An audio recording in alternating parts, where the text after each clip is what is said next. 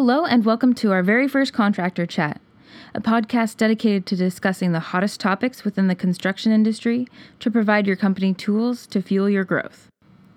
I'm your host, Andrea Smith, the Marketing and Communications Manager for Southwest Washington Contractors Association. Since 1947, we have championed a thriving construction industry in Southwest Washington. We help our members win more business, become more profitable, train their employees, and build a stronger community. You can learn more about our benefits and services by visiting www.swca.org. Today, we'll be discussing the asbestos regulations in Clark County, Washington. Thank you so much to Waste Connections for taking the time out to hang out with us today. My name's Derek Ranta. I'm the District Manager for Waste Connections in Clark County. Cool. And how long have you been with Waste Connections? We've worked for Waste Connections for 15 years now. Oh, wow. That's awesome. Cool. All right. Well, today we're going to talk about the asbestos regulations and the changes with that. So we're just going to go straight into the questions. So what is the new asbestos regulation? So a number of years ago, most of the transfer stations in the Portland and Vancouver area and up into the I-5 corridor started regulating asbestos a little more closely, in particular demolition material. So in February of this year, the Clark County transfer stations began looking for certain types of suspect material, typically found in demolition materials on construction job sites that are known to contain asbestos. And we began looking for those materials in an effort to improve quality of the workspace for our employees and just handle it within better coordination within the rules and regulations established by Southwest Clean Air Association. Cool.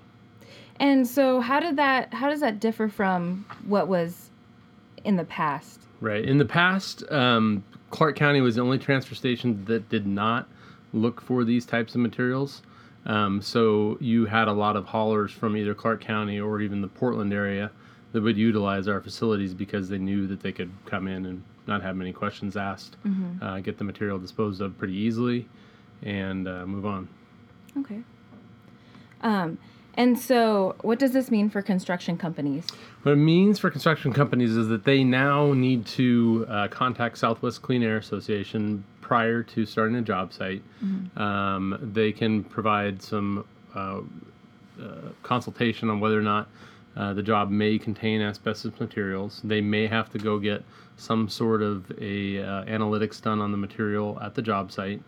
It may be that the job site is completely clear of asbestos, in which case we just need to know that they've done that homework. Then they can bring the material in with any kind of paperwork that they would have, and it goes just as normal.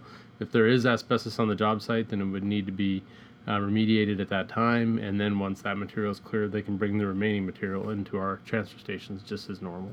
Okay, cool. And so the company complies by getting that consultation then? Correct. Okay. Yeah. Cool. And so a lot of times you'll just have to have an inspector come out and take a look at it. It can be a really quick process. There's also some facilities around the area that can do, they can take a small amount of material to the facility. They'll test it. They can turn around in a couple hours. I think it's a nominal charge, maybe $30 or $40.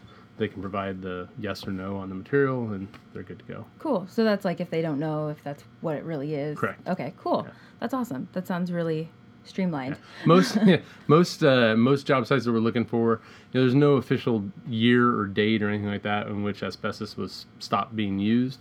2004 is a common one in Oregon, and our material goes to an Oregon landfill, so we use that for some types of materials.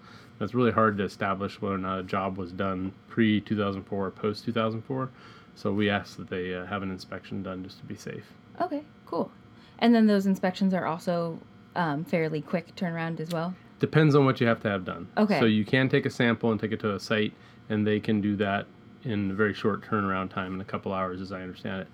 If you do have to have somebody come out to the job and take a sample, it can take a little bit longer because they have to schedule the visit to the site.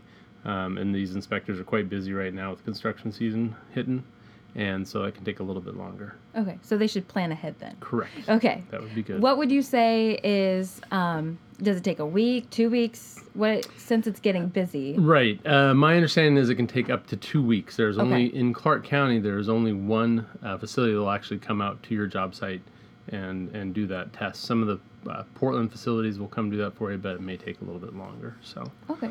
And again, if you call Southwest Clean Air in advance, it may be that your job site doesn't require it all. So like roofing on a residential home does not require any kind of this testing or anything along those lines. But there are certain types of things like flooring, built-up roofing, like a commercial roofing job. Those are the kind of things that we're most concerned about. Adhesives is a big deal too. Adhesives on any kind of interior construction work. Okay. Cool. Do you have any additional information with the regulations that you want to share? Well, no, and it's been a very fun process, and we're working through it, and we're trying to work with all the construction companies in town, all the demolitions companies. If people have questions, we recommend they call Southwest Clean Air. They can call us as well. If you're doing a large job site, we want to try and provide resources for those folks so that they can get the tests done in advance, submit the paperwork to us. They can haul the material in without any questions asked on a regular basis. We just want to get in front of it and, excuse me, do as much as we can in advance. Prepare, like you said. Yeah. That's probably the biggest thing for us.